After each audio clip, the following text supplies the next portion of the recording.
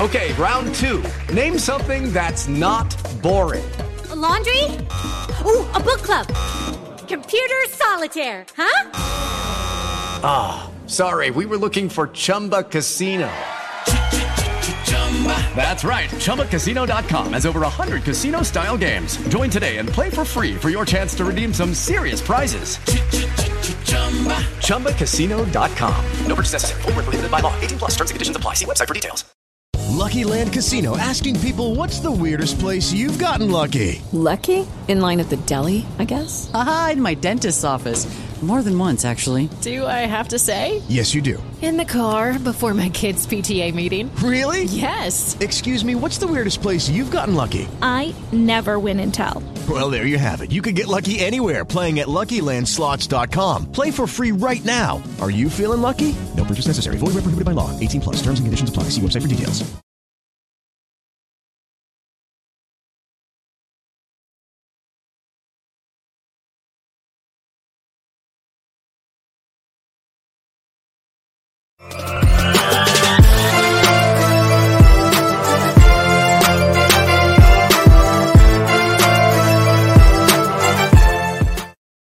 Good evening, everybody, and welcome to Carving It Up Live right here on Facebook Live, YouTube, and on Twitter. As always, I'm Bryson Carver. We have got a loaded show in store for you guys tonight. Some NBA, some NFL, a lot of quarterback stories. Okay, my Dubs got a big win on Tuesday night, opening night, not just opening night, ring night in the NBA. I want to emphasize the ring night aspect of that. Also, my guy Dak Prescott is going to be returning from injury this week officially. According to Mike McCarthy, he has been medically cleared. I'll discuss that, what it means for Dallas's hopes and dreams of possibly competing for a Super Bowl. Also, at the end of the show, I will predict Saints-Cardinals as we kick off. Can't believe I'm saying this, but we're kicking off Week 7 in the NFL. We're already a third of the way through, folks. It's 18 weeks. 6 weeks in the books. So it's crazy how fast this NFL season's flying by.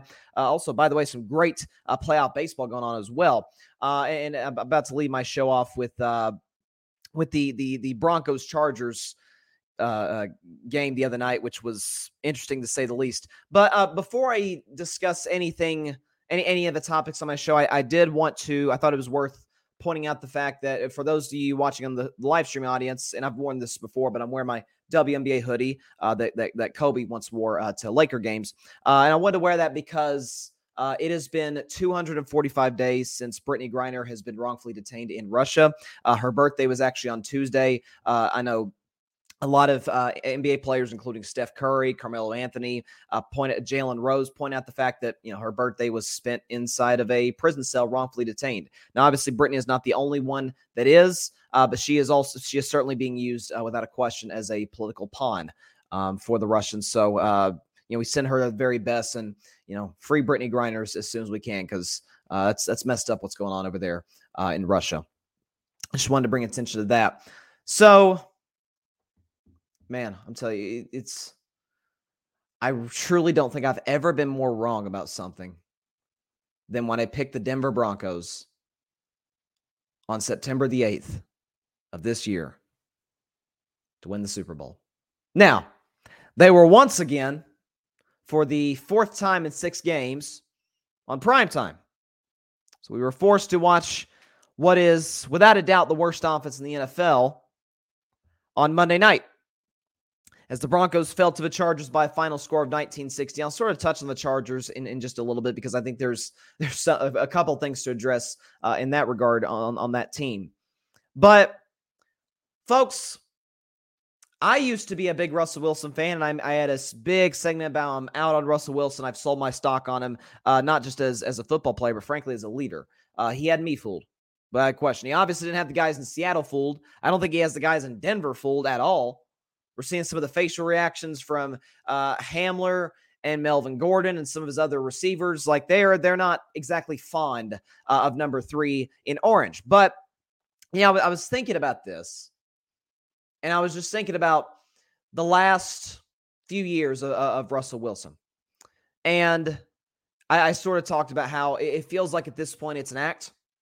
The sort of nice guy image feels very fabricated. I'm not saying Russell Wilson is a bad human being. I don't think he is. I don't think anybody thinks Russell's a bad human being.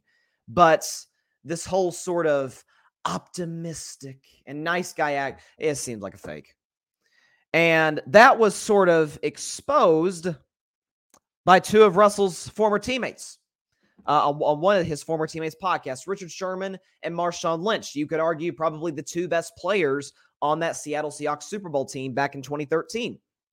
As Richard Sherman was obviously the leader of the Legion of Boom, and Marshawn Lynch at that time quite possibly was the best running back in the NFL. I mean, he was rushing for 1,600 yards a season. He was borderline unstoppable in the red zone, which is why Pete Carroll, why did you run the ball at the 1 yard line in the Super Bowl? We'll never know that. But the point is, they were talking Beast Mode and Sherm. They were talking to Richard Sherman's podcast. And Sherman was talking about him. He said, he's on the he said, quote, he's on the struggle bus. And Marshawn replied, I really want to reach out to Dog. And this says, Sherman sarcastically replied to Lynch, yeah, we'll talk to him. His manager, to which Beast Mode adds, if I can't call you direct, I ain't calling you, especially if I went to war with you. So, not only is Russell Wilson looking like absolute trash on the field, by the way, while making $250 million, but also he appears to be distant, unapproachable, condescending. I mean, it sounds like a lot of adjectives that I give to guys like Aaron Rodgers and Jay Cutler and Kyler Murray that I can now throw Russell Wilson in that group. You got to be kidding me. So, if I work with you, okay, and let's just say you're a higher up, right? Maybe you're my boss, and we don't have to be friends. That's fine. Not everybody's friends with their bosses. That's fine. But if I want to reach out to you and I have to go through your manager, nah, I ain't calling you. And if I'm a Denver Broncos player, and then if back in the day I were a Seattle Seahawks player, yeah, I'm not calling Russell Wilson if I got to go through his freaking manager. This is ridiculous. Yeah, it'd be one thing if Russell was this cold and dismissive of teammates. It'd be a little different if he was going out there and throwing for 350 and 3 touchdowns a game. But that's not the case. As a matter of fact, his replacement in Seattle, Geno Smith, a career backup, a draft bust from 2013. Geno Smith were like, he is what I would call a jag. He's just a guy.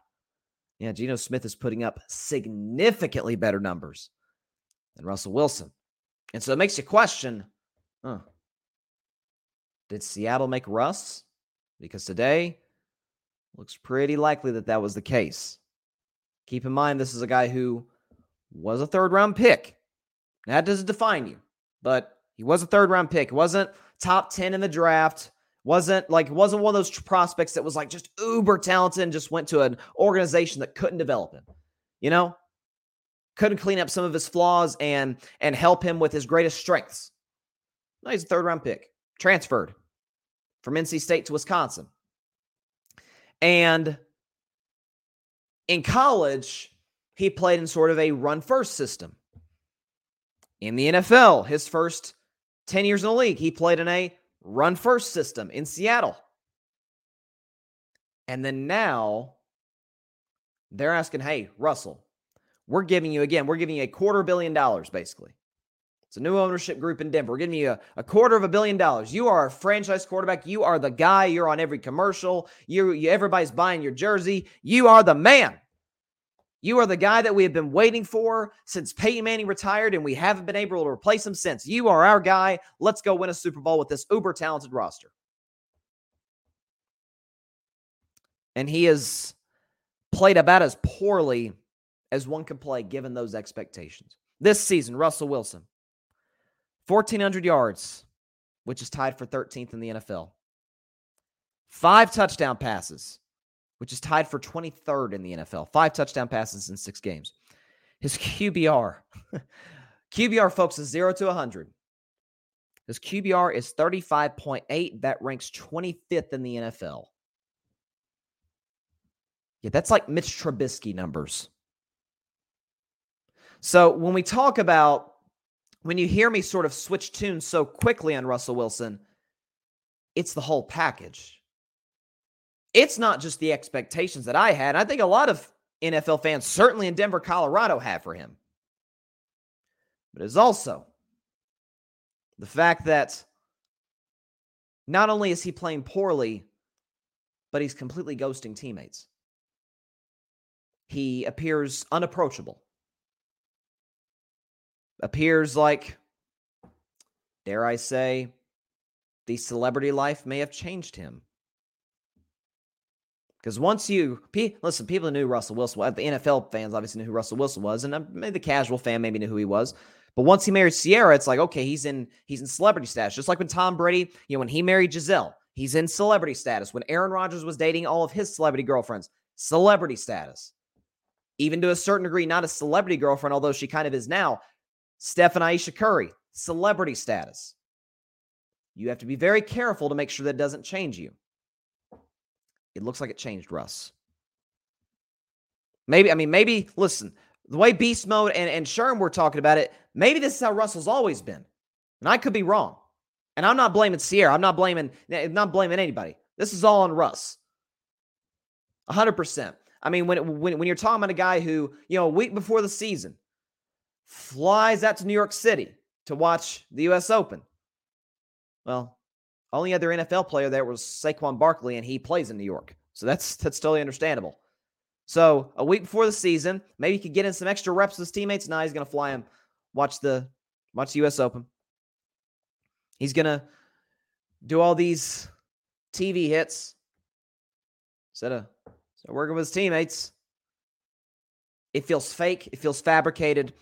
And on the field, it's about as bad as it could be. Russell Wilson against the Chargers. By the way, missing Joey Bosa and missing J.C. Jackson, two of their best three defensive starters. 15 for 28, 188 yards, one touchdown, a QBR of 34. He's bad. He's bad. You look at the second half against the Chargers. Second half at overtime, Russell Wilson's offense registered a single field goal. That's it. Couldn't move the ball. Russell is once again missing wide open guys, not even looking in their direction. Just simple little check downs. Guy's going to get a first down and probably get even, about 10 yards more because of where the defense is lined up at the time that he's open. Russell's not even looking in his direction. Just like KJ Hamler at the end of that Colts game. Didn't even look in his direction. He was wide open for what would have been the walk-off touchdown. So this is about as steep a cliff as I've ever seen an athlete seemingly in their prime years fall off. I saw Peyton Manning at 38 years old throw 37 touchdown passes and get his Broncos to the playoffs. The next year, I saw him throw 9 touchdown passes, get benched for Brock Osweiler, come back just in time to be a game-managing quarterback for a Broncos Super Bowl team led primarily by their defense. I've seen athletes in their older age just nosedive. Matter of fact, that's actually pretty normal. Happened to Drew Brees as well. Russell's 34. He's not old. Especially the standard. You got Aaron Rodgers winning an MVP at 38 years old. You've got Tom Brady winning the Super Bowl at age 43. I think should have won the MVP last year at age 44. You had Drew Brees, who had a couple of good years in his 40s.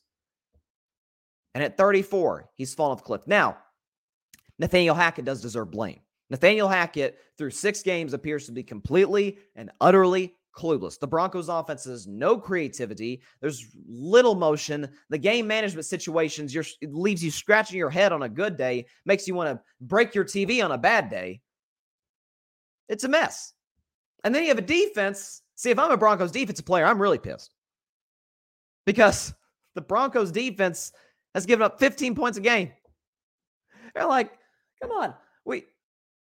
We're basically giving up 2 touchdowns a game or 5 field goals. You can't put up 20.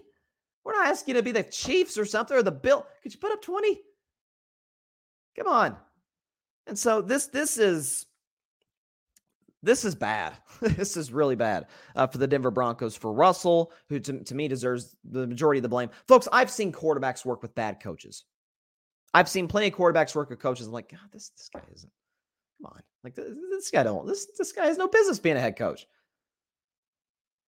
There's actually a guy who's returning to the Dallas Cowboys who's done that twice with Jason Garrett and with Mike McCarthy.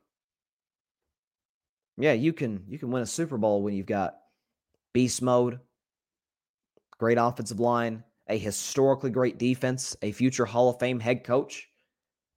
Yeah, as long as you don't screw it up, yeah, you can win a Super Bowl. It's starting to look like Russell Wilson might have been the game manager that some suspected he was.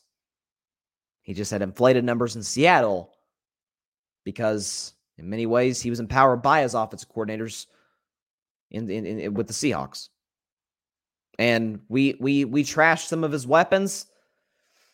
Well, no, they look pretty good now. Geno Smith. Okay. Tyler Lockett looks pretty good. DK Metcalf, we knew DK Metcalf was good, but he looks even better with Geno than he did with Russ. The offensive line suddenly doesn't look awful. The running game looks really good. Seattle's problem's defense, but that's the quarterback can't affect that. And so, yeah, this is about as big of a disappointment as I can remember by a team that expected to contend for a Super Bowl. And without a question, without a shadow of a doubt, the worst pick I've ever made in the history of carving it up.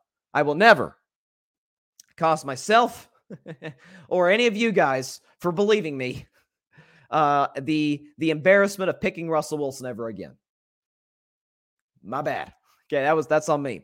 But I did, as far as the Chargers too, Justin Herbert, man, this kid's phenomenal. This kid, beat up offensive line, beat up receiving core, a coach who is, we talk about Nathaniel Hackett's clueless. I don't know. Brandon Staley might have him beat in that category, which not that we didn't already know that coming into the season, but this guy is a doofus. Some of his game management decisions are like, man, I know high school coaches that are better at that than you are. Like, this is crazy. And so, but Justin Herbert had to throw the ball 57 times again against a great defense. Threw for 238. Only had a QBR of 49, but a passer rating of 66. Herbert did not blow you away in the numbers department. He missed some throws occasionally.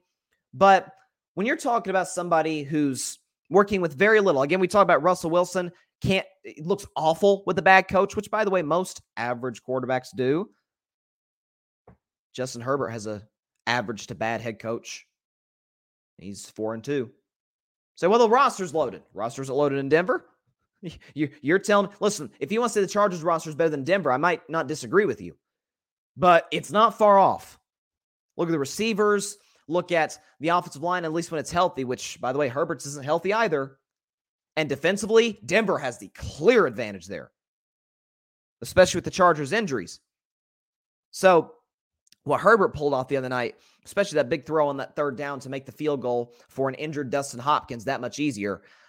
Man, props to Herbert. He is a remarkable talent. He really is. And when you look at what he's done with, again, a very average coaching staff, one could argue a bad coaching staff, he's fantastic. Now, am I still terribly confident the Chargers will make the playoffs? No, because that's not because Justin Herbert. You guys, listen, you guys know. I was wrong about Tua in the draft in 2020. Judy was boring. Hello. Then Judy discovered ChumbaCasino.com. It's my little escape. Now Judy's the life of the party. Oh, baby, mama's bringing home the bacon. Whoa, take it easy, Judy. The Chumba life is for everybody. So go to ChumbaCasino.com and play over 100 casino-style games. Join today and play for free for your chance to redeem some serious prizes. ChumbaCasino.com. No purchase necessary. Void where prohibited by law. 18 plus terms and conditions apply. See website for details. Loved to, but I was concerned about the injuries. Thus far, injuries have been a factor. I was wrong about Burrow, but I was spot on about Herbert. I said, I don't see an avenue. It's one of those prospects. I don't see an avenue where this kid fails unless he just goes to a crappy situation. He's big. He's durable. He's a great leader. He's got a big arm. He's accurate. He moves around so well. He can, if needed, take off and run. Like everything you want in a quarterback, you've got in Justin Herbert. And so when you see what this guy's done, it's outstanding. Now, Herbert actually plays Russell's former team next week, Seattle. Chargers are a 6-point favorite in that game. That'll be a fascinating one. And then you got Atlanta, who's sneaky good. Okay, Kansas City, we know that's going to be a barn burner. Cardinals, Raiders, Dolphins, Titans, Colts, Rams, Broncos to finish the season. So Rams. So an all-LA game on New Year's Day on Sunday Night Football. That'll be fun. But Chargers schedule moving forward, it is no cakewalk to say the very least. A lot of playoff contenders in there. And even teams that we didn't think would make the playoffs before the season that are respectable, that can beat you. I mean, Atlanta just doubled up San Francisco. Nobody thinks Atlanta's better than San Francisco, but, it's just like the movie with Jamie Foxx and Al Pacino. Any given Sunday. But, man, Denver. Russell said, let's ride. Before the season, and there was that old saying about Russell, and when he was in Seattle, let Russ cook. Yeah, Russ is getting cooked. That's what's happening. Russell's getting cooked. It's bad. All right, so NBA season began Tuesday night, but also we had some games last night that were very, very exciting. The two games on ESPN, by the way, both came down to the wire. You had Memphis beating the Knicks in overtime, and then you had Steph Curry's brother-in-law, Damian Lee, hitting the game winner for the Phoenix Suns to beat the Dallas Mavericks. I actually went to bed right before halftime of that game because it's on the West Coast, and I don't stay up for any West Coast games unless it's Golden State or if it's like a massive LeBron game, like say if he's threatening Kareem's record at some point later in the season. But so I went to bed at halftime. Dallas was up 15 points. I'm like, man, this is like Game 7 all over again. We know what the Mavericks did the Suns and just absolutely, from the get-go, just it felt like Phoenix was tight. Dallas is playing loose. Luka was shooting well, and Reggie Bullock and company. And Phoenix absolutely folded. They were down by as many as 50, I think. And so in this game, I'm like, oh my gosh, here we go again. It's Dallas has just got Phoenix's number. They're in their head a little bit. But credit to the Suns coming back and getting a big win. You also had the Jazz smoking the Denver Nuggets, which caught everybody off guard. I still think that the Jazz are tanking for Victor. We'll put it that way. They're tanking for Victor Wembanyama, without a doubt. But Tuesday night, you had Sixers-Celtics, which was an exciting back and forth until the Celtics kind of pulled away in the fourth quarter. Boston looked good, although I will say James Harden looked excellent. Kind of looks like some flashbacks to the old James Harden in Houston.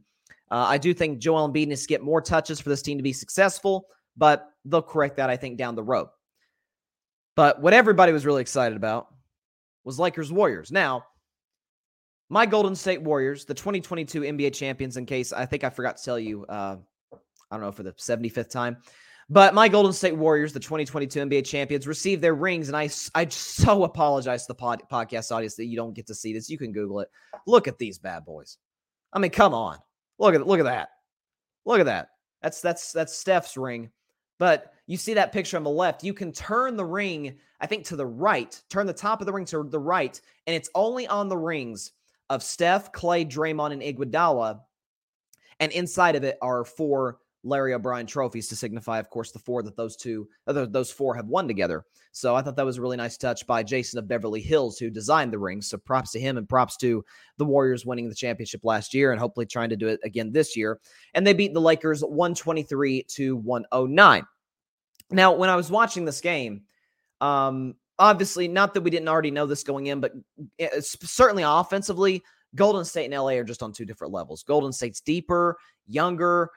They've got a lot of nice, nifty veterans. Guys I really like the game that JaMychal Green had. I think he can play that stretch 5 role and play if they want to go small, sort of the place what Otto Porter Jr. gave the Warriors last year. I think he can fit that role well. DiVincenzo played well, especially defensively. Can kind of possibly replace the position that Gary Payton occupied for this Warriors team. So I thought he played well. But all in all, listen, we know what the best player in the world did last night. Steph Curry. Okay, Steph Curry dropped 33 points. Was it 7 assists and 6 rebounds? Yeah, 7 assists, 6 rebounds, and also had 4 steals, by the way. So he was active defensively. And what makes Steph so hard to guard, and I'm far from the only basketball analyst, if you will, to say this, but what makes Steph so tough to guard is everybody knows about his shooting ability. Everybody says, greatest shooter ever. But because he's the greatest shooter ever, you got to push so deep on him, right? The second that dude steps across half court, you got to pick him up, or he's a danger to get going on you. You go up on Steph Curry at half court, but he's so quick and so explosive, which the explosiveness is something he's added to his game in the last few years, it feels like. He can drive right past you, get to the rim. And we know he's a great finisher in the basket, especially since he has put on more muscle, especially his shoulders look way bigger than it did just a few years ago. But he drives the basket. He's a great finisher in the paint. And so that's what makes Steph so tough to guard. If you leave him open from three, forget about it. You're screwed. But even if you press up on him, unless there's like a screen and maybe you can run like a quick switch, Steph's going to drive right past you and get to the bucket. So, that's what makes him so tough to stop. Clay played well in the limited minutes he played. Steve Kerr kind of had him on a minutes restriction, trying to work him back in after he didn't play a whole lot in the preseason. I thought Clay looked good. The pool party was present. The newly $140 million man, Jordan Poole. He looked excellent, had that burst in the first quarter where he looked good. Andrew Wiggins was very active defensively. But listen, here's the reality, though, for the LA Lakers. I said coming into the season on my NBA prediction show, which if you haven't seen that, have my man Barry Grant Jr. from the All Even podcast on, so go and check that out. It's on YouTube and all of the Grid podcasting platforms, so go check it out. But I was talking about the Lakers. I said they feel like a 9 seed to me. I think they'll be better than they were a year ago. I think at some point Westbrook does get moved, whether it's at the trade deadline, whether they decide to possibly buy him out or just send him home. I don't know. But still got LeBron James, who, I don't know if you noticed, looked pretty good last night, had 31 points.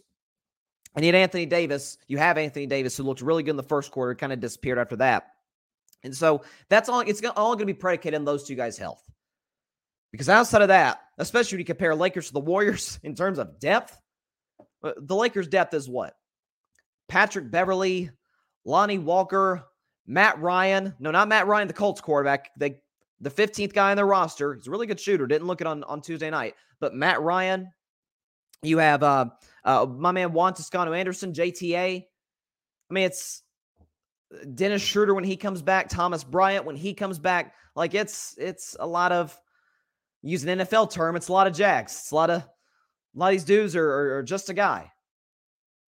And they don't really fit what the Lakers are trying to do. They don't fit what LeBron does best. I've been beating the table about this. I don't know who's running the basketball operations in LA. I know Rob Pelinka obviously has a massive hand in it, but not just Pelinka, but everybody else in that franchise. They don't know what the heck they're doing when it comes to building a team around LeBron. Put shooters around him. Look at Miami. Look at that second stint in Cleveland. LeBron had nothing but shooters. That is where LeBron is at his best. Because, I mean, we know obviously LeBron's a great finisher down low. But if you have a situation where, the help defense strong side isn't scared to come and attack LeBron, to double team him down low because they don't fear Patrick Beverley or Russell Westbrook in the corner to make a wide open three, that's a problem. And you heard LeBron talking about after the game. He said, we don't have a lot of, 40% 3-point shooters. No kidding, LeBron. And I think a lot of that is he's trying to tell the Lakers organization, like, dude, we need Buddy Hield. We need other shooters around me because this ain't going to cut it. Patrick Beverley can knock down the occasional three if he is wide open, but you're not going to rely on him to make a big three with, 3 minutes left in the big playoff game. Russell Westbrook, we've always known he's an abysmal 3-point shooter. Anthony Davis, not a good 3-point shooter. Lonnie Walker, Toscano-Anderson, not a good 3-point shooter. Some of the other bigs, Damian Jones, Thomas Bryant, they don't shoot threes. So this is going to be a big problem for the Lakers moving forward. Listen, they'll look better moving forward than they did the other night because they're playing the best team in the NBA the other night on ring night, mind you. But this isn't something that's going to get fixed in 1 year to the point where this is even close to a championship level team. Forget that. Even a team that can win a playoff series. Russ is not the cause for all the Lakers' problems. But I'm not going to bash Russ. I've already done that. We know what Russ is. He was an uber athletic, uber talented point guard. Triple-double machine. We knew about that. Who had about as bad a basketball IQ as you could find in the NBA. who's out of control, who's not a great handler of the basketball, for being honest, and who's a horrendous shooter. Yeah, we already knew that. We saw it last year. Heck, we even saw it the 1 year he had in Washington. I thought we saw that a little bit there. We saw last year in LA. We're going to see it this year in LA or wherever else he plays. Should he get traded or should he get moved in any way, shape, or form by the Lakers? Okay, round two. Name something that's not boring. A laundry? Ooh, a book club. Computer solitaire, huh? Sorry, we were looking for Chumba Casino. That's right. ChumbaCasino.com has over 100 casino-style games. Join today and play for free for your chance to redeem some serious prizes. ChumbaCasino.com. No purchase necessary. Void where prohibited by law. 18 plus. Terms and conditions apply. See website for details. He's a bad fit. A lot of these guys are a bad fit for this Lakers team. Listen, I talked about on the show, like about how old that roster was, the oldest roster in NBA history. Well, they got younger, but aside from, what's the kid's name? What's his name? Coming off the bench, Austin Reeves. Aside from Austin Reeves, who's the shooter on this roster? Again, Matt Ryan is technically a three-point shooter, but I mean, he's still a kid. It's going to take him a while to kind of get acclimated and get used to playing at the NBA level, especially playing big minutes at the NBA level with the Los Angeles Lakers, which we know what kind of monster that is. So as far as the Lakers are concerned, don't get your hopes up for anything more. A successful season for this Lakers team as presently constructed is an appearance in the playoffs. Not a playoff series win, an appearance in the playoffs. Because you still have LeBron James. If AD stays healthy, which I think is a massive if, he's going to get hurt at some point. Heck, he's kind of already hurt. He missed a couple preseason games due to some back issues. It's the reality for the Lakers. They're not a championship team whatsoever. But as far as my Warriors, listen, there's still some kinks to work out. Still turnovers, which, look, that comes with Steve Kerr's offense. There's going to be turnovers. All kinds of body movement, player movement. Steve Kerr, I think ever since Andrew Wiggins came to the team via trade, he's run a lot more pick and rolls than he had previously. But defensively, I thought Golden State was excellent. James Wiseman looked good. What's his name? I thought Moody played good minutes. I've said on Tuesday's show, I think Moody's going to have a very, very good year for my Warriors. I think it could be a situation where he's the second guy off the bench after Jordan Poole. Like, I think that's what he brings to the table. I mean, you look at it again, like I mentioned, DiVincenzo earlier. Who else? Looney played good minutes. So, and again, Steph looked like Steph. Clay is getting his rhythm back. He looked pretty good. Draymond seemed a little off. I still don't know if he himself has mentally recovered from the pushback of the punch on Jordan Poole. I'm not sure what's up there. Hopefully they're able to get that resolved. But all in all, great win for my Warriors. They've got the Nuggets tomorrow night, which can be a very interesting one. Like I said, Denver's going to be looking to come out and prove something. Because, first of all, this is the team that eliminated them in the playoffs. There's that aspect of it. But they just got smoked last night by a team that I think is the worst in the NBA. And they got housed. Despite getting Jamal Murray back and Michael Porter Jr. back and having the, I put this in quotes, MVP, Nikola Jokic. And having the depth that they have. So for Denver, they're going to be looking to prove some of that doubt against my Warriors. So that'll be a fun game at the Chase Center. I think the Warriors are going to be wearing like their alternate uniforms, which, if I'm being completely honest, looks like the University of Michigan. Nothing against Michigan. I've got nothing against the Wolverines, but they don't look like Warriors uniforms. They look like Michigan. But anyways, but a good win for my Warriors over the LA Lakers. Now, another guy who I'm excited about, who's going to be making his return on Sunday at, well, let's see, they play in Dallas. So at 12 Central against the Detroit Lions, it is official. Dak Prescott is back. Again, I will put up the hashtag. We want to get this thing trending. Hashtag Return of the Dak. Just like the Mark Morrison song. Return of the Mac, Return of the Dak. Try and get this hashtag trending soon. But this is exciting. So again, according to Mike McCarthy, this is yesterday. He has been medically cleared to play. I think they said he threw like 50 odd passes. And Dak, by the way, yesterday was a full participant in practice. It says This is from Jane Slater. Expect tomorrow for him to throw 40 to 50 balls. So Dak's ready to go. By the way, I thought he looked excellent during warmups against Philadelphia on Sunday. I think they didn't start him just simply because it's a precautionary move. If Cooper Rush has played turnover-free football, doing what he's done, as long as we don't screw it up, we should give ourselves at least a chance to beat Philadelphia. The problem is Cooper Rush threw 3 interceptions, was inaccurate all night, and looked terrible, and Dallas lost. But now they get their captain back. They get their unquestioned heart and soul of the locker room back in the lineup in number 4 in Dak Prescott. And so what I'm looking at right now with Dak, and it's great. It's great that he's coming back now. Not just the fact that the Cowboys are 4-2, not just the fact that they're coming off of a bad performance from their backup quarterback, but I'm specifically talking about the 2 opponents that they're facing up against. Because you've got the Detroit Lions, who have the worst scoring defense in the NFL, and then you got the Chicago Bears, who have a respectable defense, but shouldn't be good enough to contain the Cowboys' offense despite how limited they are at wide receiver. Shouldn't be able to stop the run. Okay, because that's part of the reason, and certainly offensively, that is the reason that Dallas has been so successful in the time that Dak's been out, is because they've run the football extremely well with Ezekiel Elliott, who looked amazing on Sunday night against Philly, and Tony Pollard. But again, I'm not going to get into the whole Dak Prescott thing. I'm not Dak, Cooper Rush. I'm kind of done with that argument. I think, if I have to convince you at this point that Dak's better than Cooper Rush, then you just got your mind is already set that you don't like Dak Prescott. I can't help you there.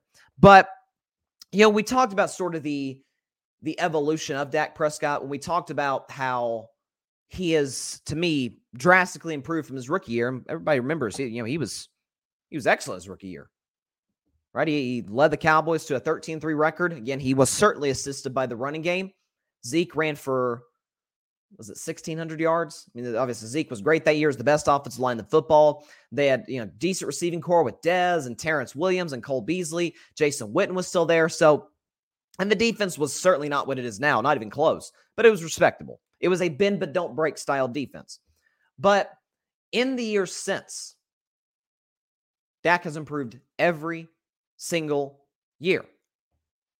Because you look at his rookie year, he has a passer rating of 1, but it's 104.9, so we call it 105. Dak has an average passer rating of 105, okay? His next year was without question the worst year of his career, a big sophomore slump. Now, some of that was because in his development, he was still a little bit reliant on the run game to be successful. And so that's why when Zeke went down with the 6-game suspension, Dak really struggled in those games. And so all in all, his passer rating went from 105, which I think was... I think it was top 3 in the NFL behind Matt Ryan and Aaron Rodgers, who, by the way, Matt Ryan won the MVP that year. Aaron Rodgers finished second for the MVP that year. And Dak, I think, got an MVP vote. So Dak goes 105 for his passer rating his rookie year. That plummets all the way to an 86 in 2017. So it's like, oh, gosh. Then through the first, was it 7? Yeah, 7 games of 2018, you're like, oh, God, I don't know. Is Dak the guy for the future? Because at that point, that's kind of when the Dak Prescott contract thing started to come about. Was like, okay, he's due for a contract pretty soon, the next year and a half. I don't know if you want to pay this guy. It's kind of, but what I kept saying, I didn't have a show at the time, but what I kept telling people is like, dude, look, his receiving core, his best receiver is Cole Beasley. Okay, he's got, what was that guy's name? That Thompson guy, I forgot what his name was. They had an old washed up Terrence Williams. They had Allen Hurns. It was like, they had a rookie Michael Gallup. Judy was boring. Hello. Then Judy discovered ChumbaCasino.com. It's my little escape. Now Judy's the life of the party. Oh, baby, mama's bringing home the bacon. Whoa, take it easy, Judy. The Chumba life is for everybody. So go to ChumbaCasino.com and play over 100 casino-style games. Join today and play for free for your chance to redeem some serious prizes. ChumbaCasino.com. No purchase necessary. Void where prohibited by law. 18 plus terms and conditions apply. See website for details. Like, come on, man. What's this guy supposed to do with this? And with Jason Garrett, a head coach, by the way. Like, come on. You can't be brutal on the guy. He's got nothing. He's got nothing to work with. And then they actually get him a respectable receiver in Amari Cooper. Since that point, Since 4 years ago when the Cowboys traded for Amari Cooper, which, of course, he got traded to Cleveland this past offseason. But since they traded for Amari Cooper and got Dak a respectable wide receiver, okay, his numbers since then, what he has done for the Cowboys offense, what the Cowboys offense has looked like since then, that you got Dak a somebody at wide receiver. In that span, they are second in the entire NFL in points. They are first in total yards. Excuse me. They are first in passing yards. They are fifth in plays per turnover. They are second in completion percentage. They are fifth in interception percentage. They are fourth in passer rating. They are fifth in point differential. That is what the Cowboys are getting back. They're getting a guy who just a year ago threw for well over 4,000 yards, while, by the way, missing a game, and 37 touchdowns, while also, by the way, having a passer rating of 104. That's something else I've talked about too. Since Dak's sophomore slump, when he had an 86 passer rating, it's went up every single year since then, because it went up to 97 in 2018. It went up to a 99 in 2019. It stayed at 99 in 2020, and then it went to 104 in 2021. Do I expect Dak to have a 104 passer rating in 2022? Not really. Why?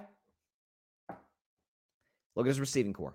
Now, I expect Dak to have a passer rating along the lines of like a 97 or 8. Listen, I'm not going to make it sound like this receiving core is as bad as it was at the beginning of 2018. That receiving core is probably the worst in the league. It was awful. But this now, I keep telling y'all, CeeDee Lamb is a number 2 wide receiver. He's not a 1. Just because he wears 88, and so many great Cowboys players like Pearson and Irvin and Dez wore 88, does not make CeeDee Lamb a part of, in terms of production, a part of that group. He's not. I said, well, he had 1,000 yards. He had this big touchdown last year. Yeah, because Amari Cooper was drawing some attention on the other side of the field. Yeah, let's see how you look when the defense is game planning for you. Ooh, and looks so good, folks. CeeDee Lamb's a 2. This is why I've said Dallas needs to go all in going after Odell Beckham Jr. And with the Panthers, you saw they just traded Robbie Anderson to the Cardinals, who play tonight.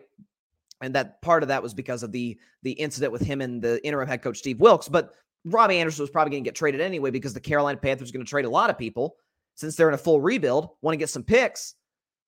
DJ Moore's probably going to be available. Go get DJ Moore. Go get Odell Beckham Jr. If you do that, here we go. Here you go. You got other receivers who can draw attention outside of just CeeDee Lamb.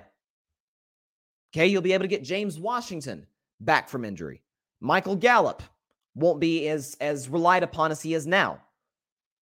So with Dak coming back, I expect him to look excellent. Again, it'd be different if he was coming in against the 49ers. You're like, oh gosh, I don't know if I bring Dak back this game. Like, this is the game for Dak to sort of build confidence and build a rhythm. Detroit, Chicago, perfect. And by the way, after that, you got a bye week before you go to Lambeau Field to take on a Packers defense, which surprised me has not been as good as I thought it would be. A Packers offense that even if the Packers defense does play decent, Packers offense isn't going to back them up. We know that. I'm going to talk about the Packers in the next segment. But with Dak Prescott coming back, does it lift the Cowboys into a Super Bowl contender? Well, look, if you look at the NFC, listen, they're not going to win the NFCs. I don't see them catching Philly. Not as creative as they've looked offensively, not as efficient as Jalen Hurts has been, and not as dominant as that defense, particularly the secondary, has been this season. Especially Philadelphia's schedule. Let me pull up Philadelphia's schedule. Dallas is not catching the Eagles. Will have to kind of gag a little bit for Dallas to catch them for the NFC East, even though they're virtually 2.5 games back. So next week, Eagles got the Steelers.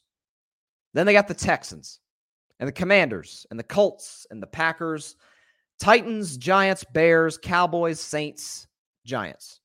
There's some tough ones in there. Giants into the last 5 weeks of the season. Giants, we found out, are no joke.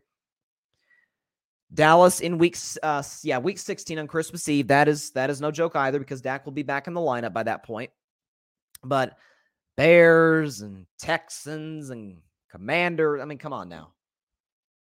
if Philadelphia doesn't just flat out blow it, they not only will win the NFC East, they'll be the number 1 seed and get an automatic bye in the playoffs in the NFC.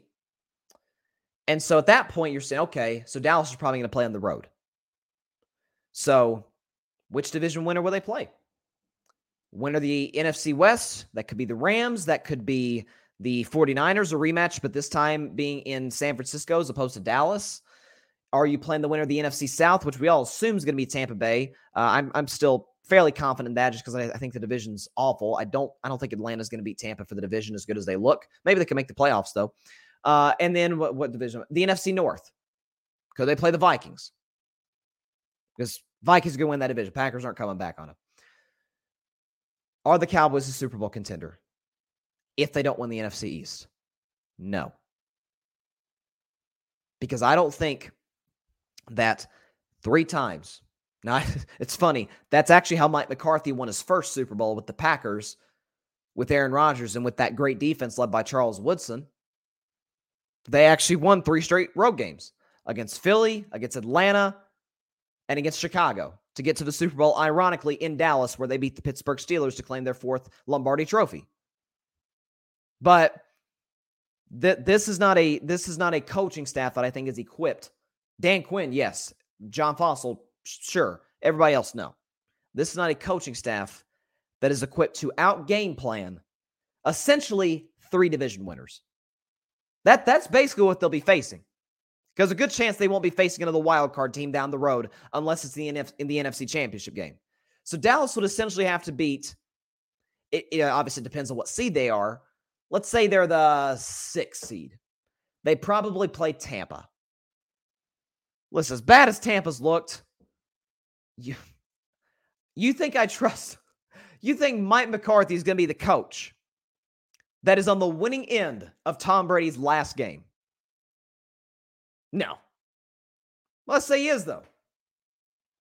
Next week, who'd you be playing? In all likelihood, unless the 7 seed wins, which probably won't happen, you'd be facing Philly. Now, that's a fascinating matchup because Dallas had Philly on the ropes without Dak. They could win that game. It's dicey. Let's just say they do. Now you're facing Minnesota. You've seen the Vikings? You've seen Justin Jefferson? As great as Trayvon Diggs looked this season, as it's a basketball phrase, but as Mark Jackson always says, great offense beats great defense any day of the week. Diggs is great. Jefferson's great. Jefferson's going to win. That's almost how it always works. So, no, I do not think this is a Dallas team that can win a playoff game. Maybe I think they have to win the division in order to make a run. Because at this point, given the landscape of the NFC, their only real competition for that number 1 seed is Minnesota, who, by the way, plays in a pretty bad division themselves. They get to beat up on Chicago, Detroit, Green Bay. The rest of the landscape of the NFC, those teams are in dogfights for the division. Tampa's fighting with Atlanta, okay? In the NFC West, you got the Rams and the 49ers duking it out. Don't forget about Seattle. Listen, stranger things have happened, but I don't see this team as a Super Bowl threat. A greater threat to get to the Super Bowl with Dak, obviously, just simply because he's better than Cooper Rush. But this is Mike McCarthy we're talking about. Don't forget that. Don't forget that. Where are you, Sean Payton? Where are you? All right, moving on to a team that I just got finished dissing, the Green Bay Packers. Man, the king of passive aggressiveness, I want to present to you, Mr. Aaron Rodgers. So, I didn't really get a chance to talk about this on Monday because I was too busy celebrating my Vols upsetting Alabama, which still is a very exciting, fresh feeling. But after the Packers got thumped by the New York Jets 27-10, I mean, it was bad, folks. You had a blocked field goal. You had a blocked punt that got returned for a touchdown. Aaron Rodgers was off. The Jets ran the ball down the Packers' defense's throat, which I've said for 2 years on the show. The Packers' defense is bad against the run. They still have yet to address it. But Aaron Rodgers was talking after the game, after the loss. And he said quotes that the Packers should simplify some things on offense. Essentially saying the reason the Packers haven't been very good offensively is because the offense isn't simple. Now, there could be some truth to that. I'll give Aaron a little bit of the benefit of the doubt on this one, because when it comes to football IQ, when it comes to situational football, I am taking Aaron Rodgers any day of the week, his knowledge over Matt LaFleur's knowledge. I have been on this since he was hired by the Packers in 2019.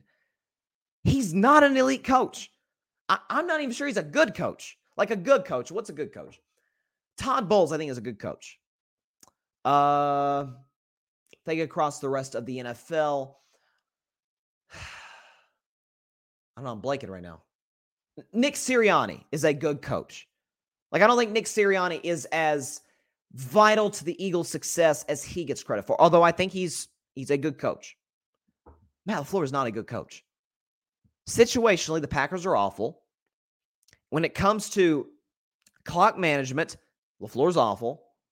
When it comes to game planning, particularly in the second half, which I talked about this after they beat Tampa in week 3. I said this is not sustainable. Aaron Rodgers repeated as such the week after when they barely beat the Patriots. He said this type of winning is not sustainable. They have yet to win since. The Packers, folks, are terrible in the second half. When you look at their second half numbers in this season through their first 6 games, 7 points against the Minnesota Vikings. Okay, against the Chicago Bears, 3 points. This is the Bears. Aaron Rodgers, remember he said last year, I own you, I still own you. And he does. He owns the Bears. 3 points of the second half. Against Tampa, goose egg in the second half. Against the Patriots in the second half and in overtime, 10 points. Against the Giants in the second half, 2 points. And those 2 points came off an intentional safety by the Giants. And then against the New York Jets in the second half, 7 points. What does that tell you? If a team, through the first 6 games, all 6 times, win or lose, are bad in the second half. Coaching, adjustments. That's what I've been saying for a long time with Matt LaFleur. Like when people, I don't know if it's because he's young and white, I don't know. The people put him in the same discussion with McVay and with Shanahan. I'm like, you gotta be kidding. This guy can't shine those dudes' shoes. Those guys have him. I mean, they've succeeded with all kinds of quarterbacks. Jared Goff got to a Super Bowl with Sean McVay. Jimmy Garoppolo's got to a Super Bowl with Kyle Shanahan. Matt LaFleur is Aaron Rodgers and has how many playoff wins? 2 playoff wins in 3 years when all but one of your playoff games have been at Lambeau? For real? Adjustments. You come out with your opening game plan, which, by the way, the Packers, outside of that game against the Jets, that's why the Jets game is a little uncharacteristic. Packers have started games pretty well. Okay, they got off to that big lead against the Bears. They started 14-0 against the Buccaneers. Who was it they played last week? They got off to a great start against the Giants in London.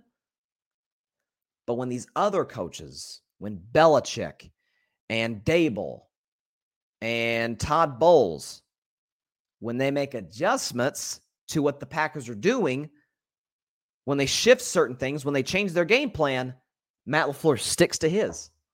He sticks to the script. And even if it's not working, he sticks to it. It's not how you win in the NFL. It's not how coaching the NFL works, especially when you have as limited a receiving core as the Packers do. So to a certain degree, and I've been very critical of Aaron Rodgers, I kind of get where he's coming from. I don't agree with Aaron that it's about simplifying the offense. I think it's about, you know what? Matt LaFleur doesn't know what he's doing. And the Packers front office, which Aaron deserves a little bit of blame because he kind of drove Devontae Adams out the door. Could kind of use number 17 right now. But Aaron deserves blame as well. Matt LaFleur, to me, deserves the most blame. The Packers front office, to a certain degree, deserves blame. Romeo Doubs, Christian Watson, Alan Lazard, and then your guys who you felt like would be your best receivers this year, Cobb, Watkins, Talking about Sammy Watkins? They're out. Of course they're out. They've always had injury issues. Randall Cobb, part of the reason is because he's getting up there in age. I think this is Randall Cobb's 12th season in the NFL. But when you're a Packers offense that has the likes of A.J. Dillon, who seemed like every other game is just bruising through people. They call him Quadzilla in Green Bay because his quads are massive. They're like the size of Saquon Barkley's. And then you got Aaron Jones, who up until last week was leading the NFL in yards per carry. He was averaging 5 yards per carry. Your receiving core isn't very good. And you keep throwing it. I mean, what do you, especially when the Packers are up by 2 scores. If there's ever a time to give Aaron Jones the ball, hello, you're up 14. At this point, you're just trying to eat clock. This dude's clueless. He's not like Brandon Staley or Nathaniel Hackett bad. Like, those guys just flat out don't know what they're doing. Those guys are lost. Matt LaFleur's not lost. He comes out with good opening game plans every week. But he never adjusts. Never adjusts. So it's kind of like if say the study guide is the same as the test. Say this, you study the study guide assuming that it's going to be the exact same in the exact same order as the test. And the first 3-4 questions on the test, you're like, oh man, I got this. And you get the answers right. And then the test throws you for a curveball, which, man, we all know what that feels like. That's never a good feeling. Test throws you a curveball. You're like, oh crap, I wasn't ready for this. That's Matt LaFleur. He wasn't ready for the test. It is what it is. But we do have a game tonight. Actually, before I get into that, MLB playoffs. So my predictions are going not as poorly as last year, because my predictions last year, folks, were awful in the playoffs. After the wild card round, I got one series right, which was Dodgers-Giants. Also, I got every single series wrong after that. That's how bad I've been. This year, not quite so much. I've gotten 3 series right going into the LCS. But you got Padres, Phillies tied at a game apiece. You've got the Astros beat the Yankees last night. I think this thing's over in 5. I think the ALCS is over in 5 games. The Yankees are completely reliant on the home run, which, how have they gotten the vast majority of their runs this postseason? They struggle to get on base consistently, unlike Cleveland, who they just played the last round and got taken to 5 games. And then Houston not only gets base, but hits for power. And unlike the Yankees, the Astros rotation and the Astros bullpen is phenomenal. It's phenomenal. Dusty Baker as well, I thought did a great job last night, especially in that little 8th inning jam there at the end when the Yankees were trying to make a little run, trying to get back into the ball game, chance to possibly tie it or take the lead. Dusty Baker went to Ryan Presley, his closer, who got the 4-out save. Astros should win that series in 5 games and get to the World Series. I'm pulling for Dusty Baker, man. Just because I don't like Houston, I want Dusty Baker to get a ring. I want Dusty Baker to get himself a ring, finally. But we got a game tonight. Week 7, it's crazy how fast time flies. Week 7 kicks off tonight between the New Orleans Saints and the Arizona Cardinals. Let's start the back right now. So first of all,